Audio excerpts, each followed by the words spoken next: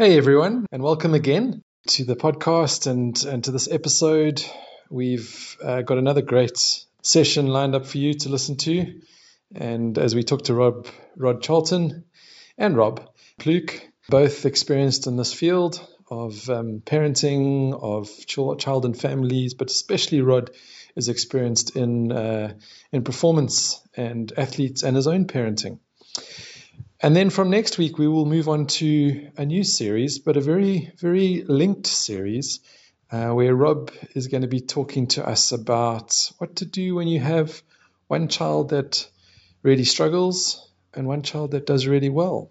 And how do you interact with the two of them as siblings?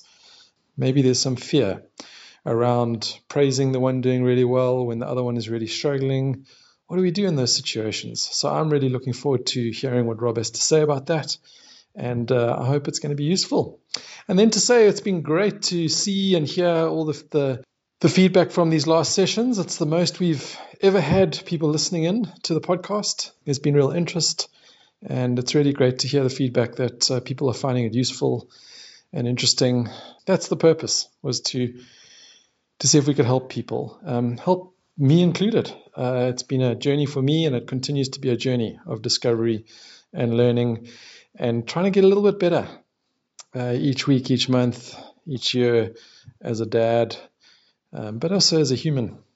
So today's episode starts with me, I suppose, asking a question and Rod talking into that question and Rob Pluke adding his bit to it as well. So the question that I ask is a bit cut off, and so really what it is around is the way that in many cases parents, certainly teenage children and even younger children, feel pressure to keep up with their peers or to keep up with the community that's around them and the extra lessons or the extra practices or whatever it is, because maybe your children or I'm falling behind. And so I wanted to hear what Rod had to say about that. I hope you enjoy it. There's such pressure today, or the other one's going to be getting ahead of me because I'm resting. Yeah, and we feel comfort in the crowd. If they're doing it, then surely that must be a reason we need to be doing it. But if we just take a step back, what we need to think about is that, and probably what we want that person to be really, really ultra successful, in some ways, or different, if that's what we were hoping, that they become really, really good at that task. And really, really good means they're out of the bell curve, they are in an unusual place, because only a few people really become very, very good. So in order to be in that unusual place, perhaps maybe we should be doing unusual things along the way. So as adults, I think, take pride when you're going against the norm. Absolutely take pride, because the majority of those kids who are waking up and doing the early and doing the extra lessons and going on it, they're going to turn out to be maybe good average. Yeah, and that's also okay. There's nothing wrong with it. But excellence lies at the margins. It lies on the outskirts. By definition, it's something that differentiates. And perhaps the way to get there is to do it differently and have the faith to doing it. Though it's damn hard. I've actually, and thank goodness I've got good friends along the way who've actually helped me, just say, thank goodness your children are different. It seems that they don't fit in and all of those sort of things. I've had wonderful, wise, sage advice to say, man, you're lucky your children are different. Because, this world, if we look at the values and what it is and what's happening out there, a lot of it's not good. A lot of it's just repeating the same mistakes and getting into this materialism and getting into this ego, I'm only as good as my result, or the clothes I wear, or, the status and that sort of thing. And that's not a recipe for happiness and enjoyment and success in life later on. I don't know if that talks to your point. It absolutely does. And I would like to take that a little bit further and just say the work that I do in the nonprofit world, in the development world, I often think about how does it relate to my parenting, to my community. I exist into this, this country, this world. it isn't so much of that sort of toxic approach. It doesn't actually build community. It doesn't actually build society. It actually breaks it apart and makes it individualistic and focused on the individual rather than on all of us and who we all are becoming and who we all are meant to become as well. And maybe I could just mention one story, and I'd love to hear your thoughts on this, but I was having a conversation with a guy that actually was selling me some sports equipment. Got this kind of this attitude of win at all costs and so forth. And there's no doubt that his success was related to his absolute determination to win at all costs. But it also came with certain aspects that were really not nice. His comment to me, this guy I was talking to, said to me, but I don't think nice people ever win. All right. And I said to him, well, I mean, I do think that. I think someone like Gary Kirsten, Andrew Hudson, are people that actually are incredible human beings who care more. Yeah, exactly. So I'd love to hear your thoughts on that, Rod. And a part of it comes out of the way that we are schooled and educated. We are educated mainly using our bias towards our left part of our brain, which is very linear, rule-bound, and systematic. And it's been very, very helpful. It really has. The trouble with that part of our brain, it doesn't take things in context. It doesn't see things over time. For me, I've actually developed a rule that the people that I work with, both when I'm working with organizations and sport people or CEOs on their own, success, though sustainable success. It's relatively easy to be successful in the short term, meaning you just work much harder than others, steamroll overhead, and you can be bombastic to do it. What's going to happen is, if you've got it that way, it's going to be much harder to sustain. So for me, it's about sustainable success. Now, those are very, very, very different. Do you want to be successful for 3 years? What happens if you could have been successful for 15? And that's the difference. And the only way I know, and the evidence and the science and the data supports this, is to get support, do it with support. So much energy goes against fighting coaches. I mean, how crazy is that? Your coach is there to help you get the best out of you, and then you land up antagonizing your coach along the way, and blaming stuff on others instead of looking at yourself. And it's to bring people with you. You're always going to be more successful if you don't have to fight along the way and waste energy in there, because the coach has got really, I think the technical term is called pissed off with him, felt disrespected. Well, then I'm not going to help you. So cheers. You cannot continue to win matches and World Cups away along if your teammates don't also play well. Your job is to bring out the best in them, not to moan at them when they've dropped a catch. It just doesn't make sense to me in any single way.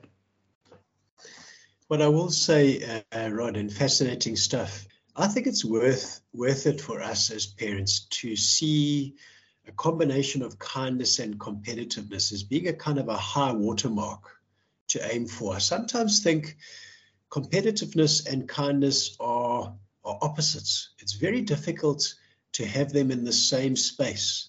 And I think the key for me as parents would be consistently along the way, helping our kids have a healthy sense of self and a healthy sense of other.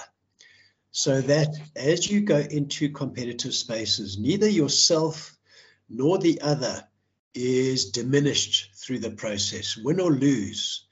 Neither I nor the other becomes, if you like, a loser. Now, I do put this as a high watermark because I think it's quite an accomplishment for us as parents, bearing in mind, as you rightly say, Rod, that we're in a very competitive environment worldwide. It's a high watermark to help our kids have that healthy self-other kind of internal compass or setting as they go into competitive spaces. And it's no small accomplishment to help our kids to stay kind to themselves and to the opponent in competitive spaces. I don't know how that sounds. I love it, Rob. I love it. For me, the opposites, we need opposites in this world because there's that tension then is the area where we need to be playing into. And the two feed each other. And I love the tennis circuit. If you watch the professional tennis circuit, on the most part, there's especially amongst the big four, Federer, Nadal, Djokovic, there's a deep respect. One, they know that the next tournament, the other guy's probably going to be there. There is this appreciation for this person. And you need that competitor to bring out the best in you. If that competitor doesn't play well, you're not going to know just how good you are.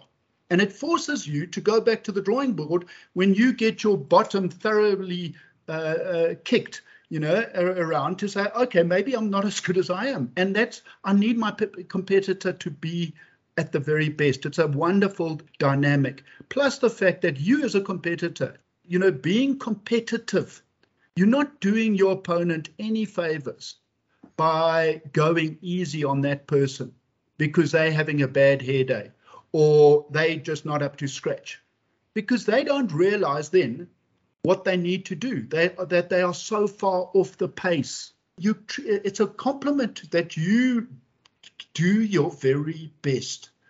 And then you meet them and greet them afterwards. And I think the rugby still got that to a certain degree. But, it's been lost around with professional sports.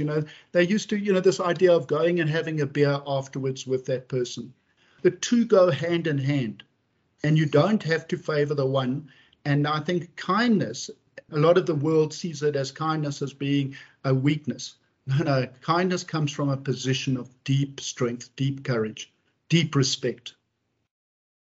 Rod, you remind me of an old boys group that I've been a part of.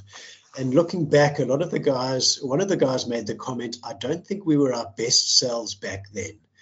And the answer to that, I think, lies in the fact that we were under stress, under pressure, in a space where performance did matter a lot. And status or mattering wasn't easy to come by. You had to look sharp to matter in that space. And the point being that it didn't bring out good stuff in us. It didn't bring out kindness in us. And I think this is the thing to say to us as parents, to help our kids as they go into competitive spaces, to take up a healthy attitude again to ourselves and to realize other people and value other people, even as we go about trying to do our best. I know that for myself and for the others, largely we weren't our best, but we also weren't guided. I don't blame adults. It's just that in that space, it was unspoken. And I think as young people, we could have done with some mentors, some guides to say, listen, you're being a twit, take a deep breath, focus on this. Don't forget that the person next to you has got a beating heart, breathes the same air as you, and the humanity of the other. It would have helped us a lot, I think. Very much so. So that brings us to the end of our final episode in a series on performance, specifically around sport, but it relates to everything. And this episode made me remember how intoxicating it is for your children to do well at something, and how I can and I have got myself far too wrapped up in that feeling of intoxication and wanting, to help my child out of love, to do even better and to keep performing well. And that actually, oft times, that can put that pressure on that Rob Pluke was talking about there. And it can put pressure on that leads to bad stuff. Even sometimes stuff that we're not even aware that we are projecting on our children.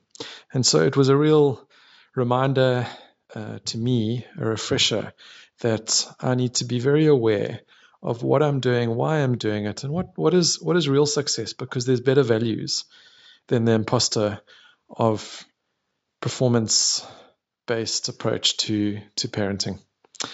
Anyway, that's my thoughts. I hope you found something useful there that you can take away and you can use in your parenting, and that we can all keep growing together. Thanks for listening.